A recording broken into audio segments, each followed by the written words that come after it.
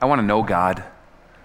I do. I want to know him, and I suspect that I'm speaking to what you want too, just by virtue of being here in one format or another today. And of course, the difficulty of knowing God is that he's at some level so unknowable. Isn't he so much bigger, so much greater, so incomparable and uncomprehendable? I want to introduce you a little bit to a strange kind of ping pong game or back and forth paradox in the Bible. And we just need to kind of get the physical motion in place. Now, I want you to take your hands and go like this, okay? Now, at home, I want you to do it too. Now, what I want you to do is I want you to put them on your hand like this. Now, what I want you to do is shake your head back and forth like this, all right?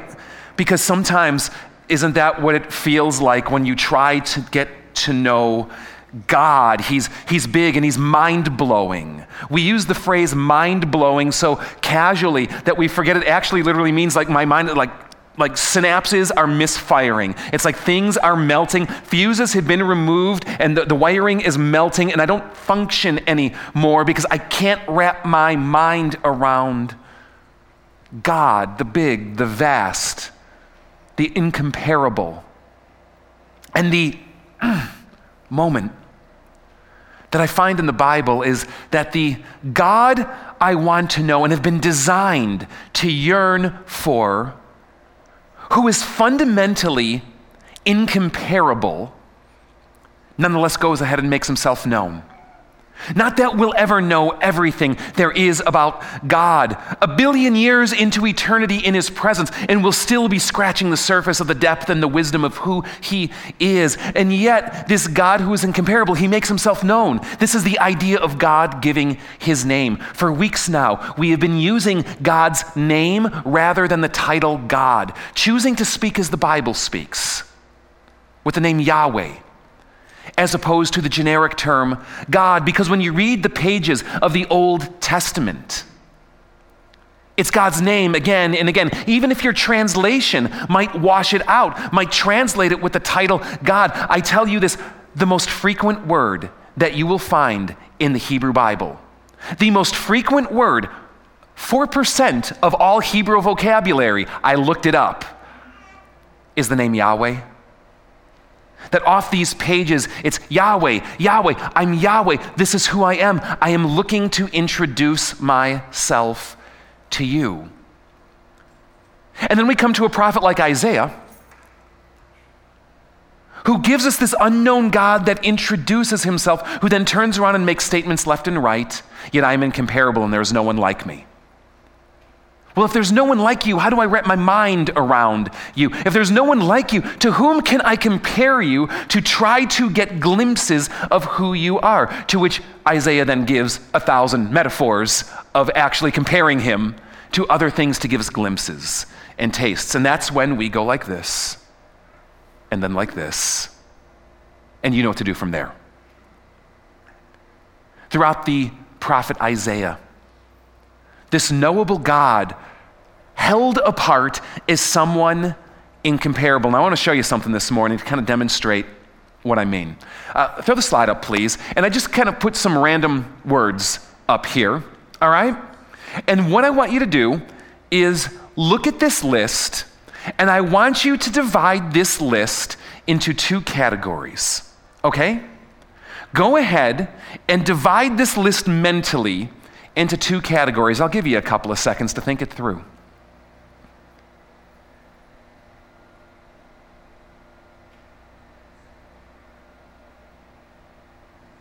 Okay, you kind of feeling a sense of where you would place these words over here and maybe these words over there? Now, I don't want to take the time, especially with a group our size, to go through and hear all the different ways it may have been subdivided, because of course there's always more than one way to divide a list. But I'm going to ask you to be a little bold here this morning and just kind of let the world know if you did it this way. How many of you on one side put Yahweh, angels, heaven, and soul, and then on the other side put toads, earth, rocks, and body, more or less subdividing the spiritual and the physical? Who's going to be bold? Who's going to be brave? All of us, right? All of us. And what does it reveal? you're not listening. Because what did I just spend 5 minutes saying? He is incomparable. Shouldn't the list look more like this? Because if Yahweh is uncomparable, there is no one like him.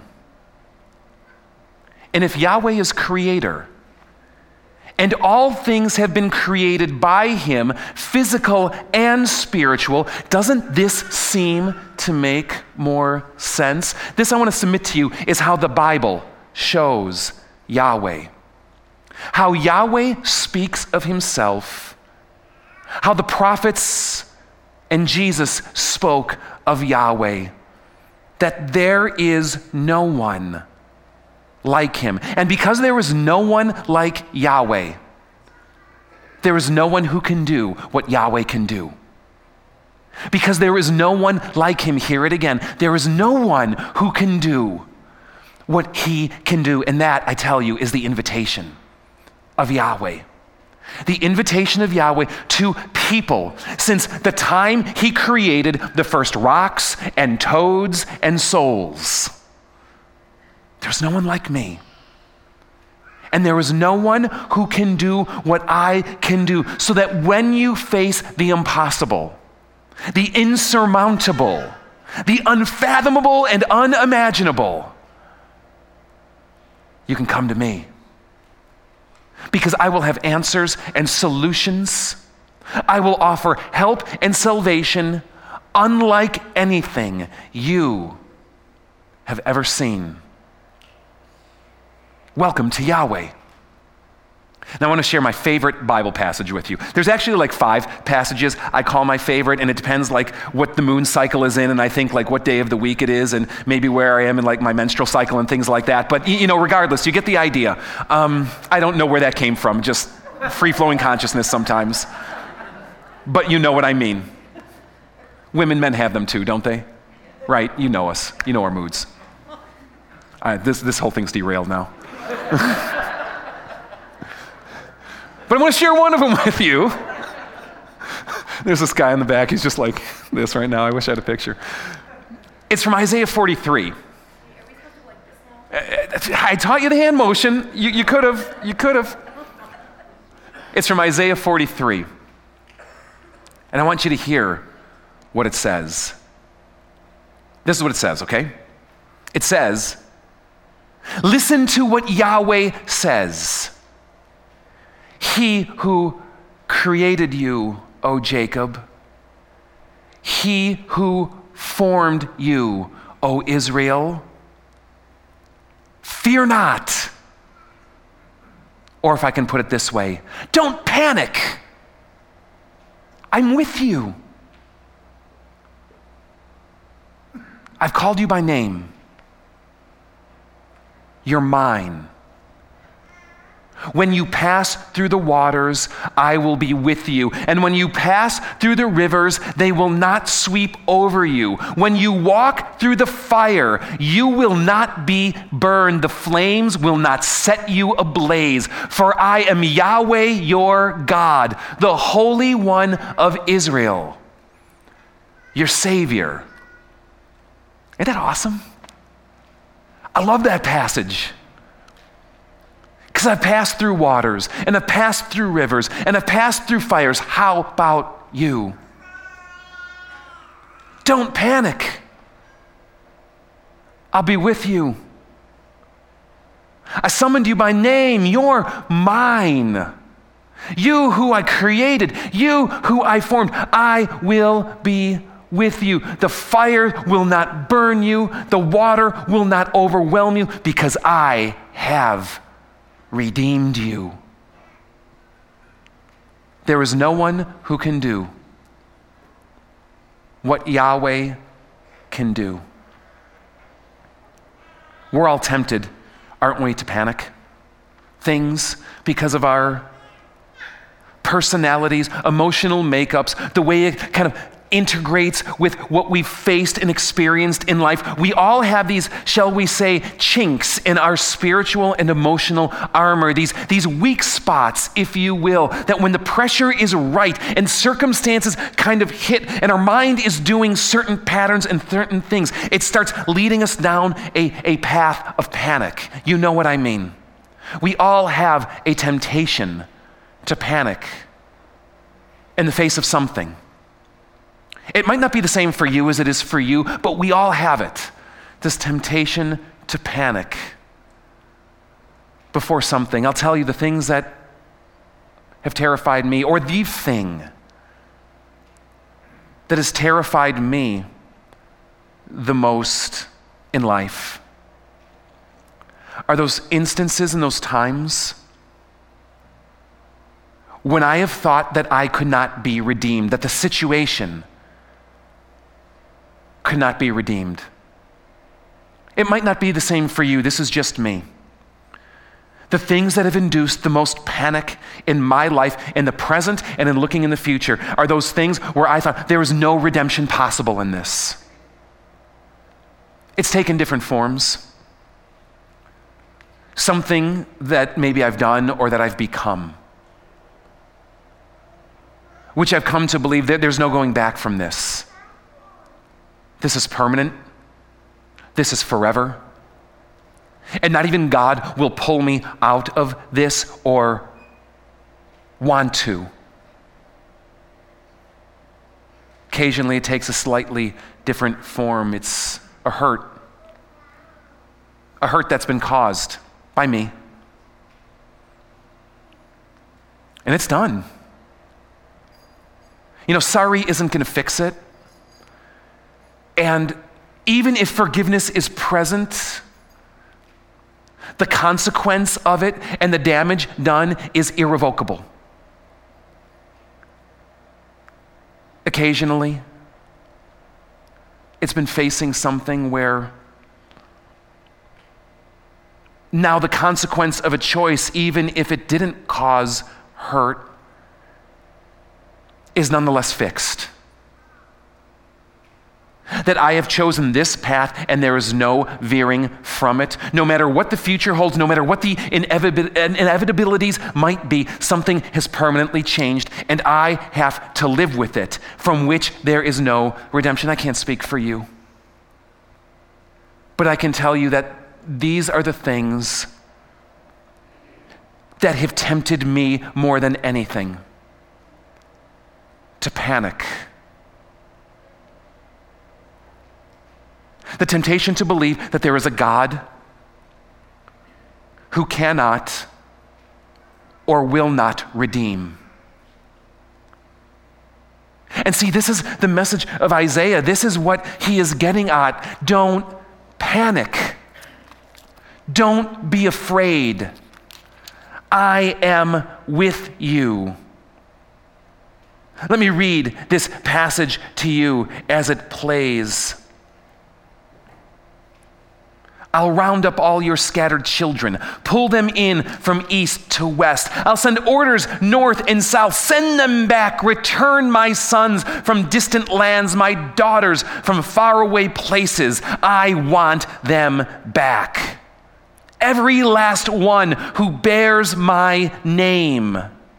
Every man, woman, and child whom I created for my glory, yes, personally formed and made each one. Because you see, Israel thought they had done something from which there was no turning back.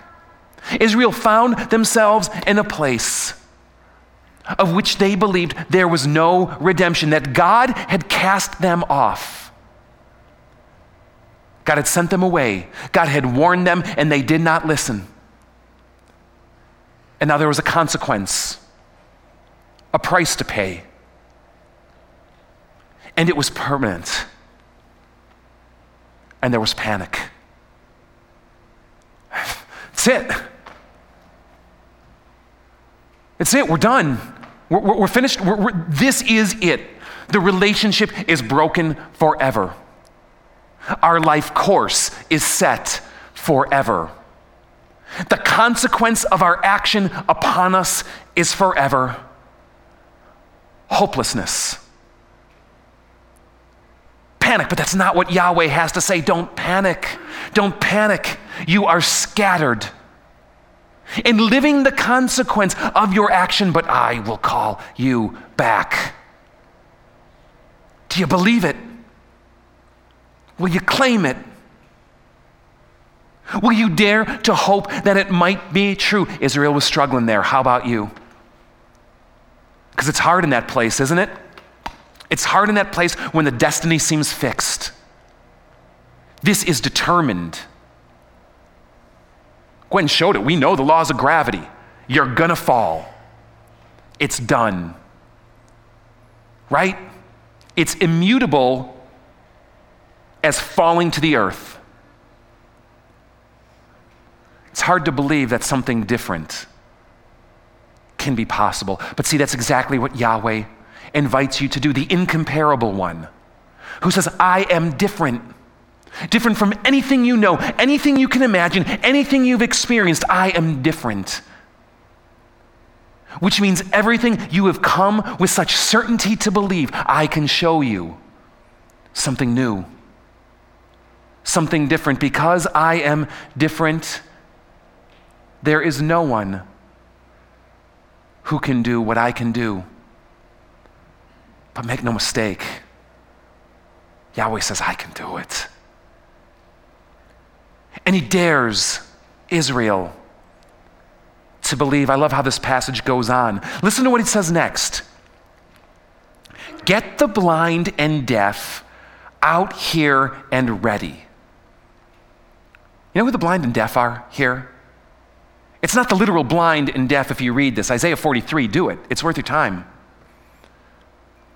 No, it's those who can't see what Yahweh is doing, those who aren't listening to what Yahweh is doing. It's actually not people who don't know Yahweh, it's those who know him and have met him, yet still don't see, understand, or believe. He says, get the blind and deaf out here and ready. The blind, though there's really nothing wrong with their eyes, and the deaf, though there's nothing wrong with their ears, then get the other nations out here and ready.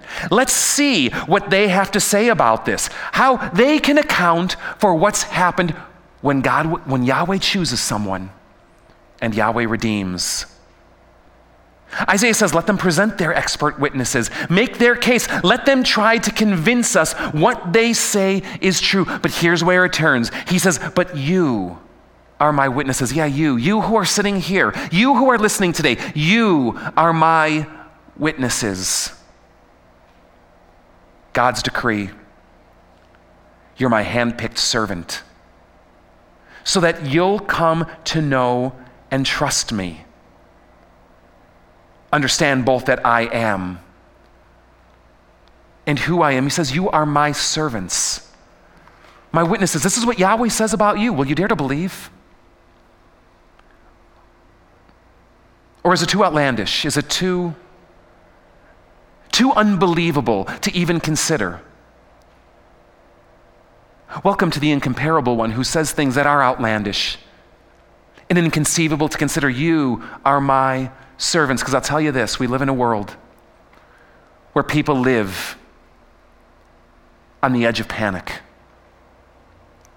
People who live with a certainty of inevitability, that life has to be a certain way. People who have resigned themselves to believing what the world seems to say is true, and our experience seems to reinforce. People who don't know the incomparable way. Yahweh says, I need you. You're my witnesses. See, I called you. I chose you to bear witness to a God who can be known and do what no one else can do. Above all, a God who can redeem. How much does God love you? I paid a huge price for you, Isaiah says, speaking for Yahweh. Yahweh says, I've paid a huge price for you. You want to know? All of Egypt, with rich Cush and Seba thrown in. Just imagine the G7 of the day. That's how much you mean to me. That's how much I love you. I'd sell off the whole world to get you back, trade the creation just for you. Will you dare believe it?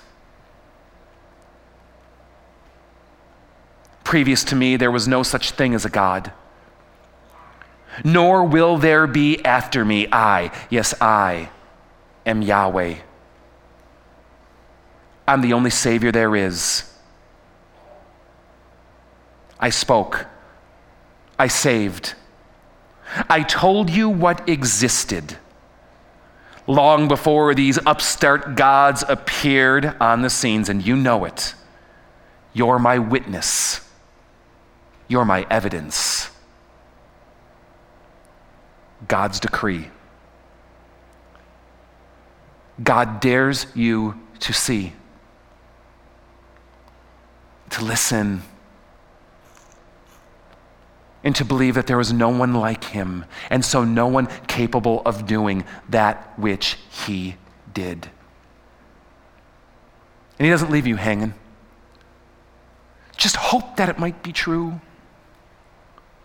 I don't mock it. Sometimes all we have is a fledgling thread of hope. But no, God says, I've shown it. I've done it. You can look and see. He tells the people of Israel, look at how I've redeemed. And extrapolating later, look at what I've done for you. From calling out of Egypt to calling out of Babylon to calling out of sin and death through the cross, God says, look, I've shown it. I've done it. You can dare to believe it is true, so don't panic. Do not be afraid. I am with you. He who formed you, O Jacob, and created you, O Israel, I will be with you. I've summoned you by name. You are mine. Hey, listen, when you pass through the waters, I will be with you. And when you pass through the raging rivers, listen,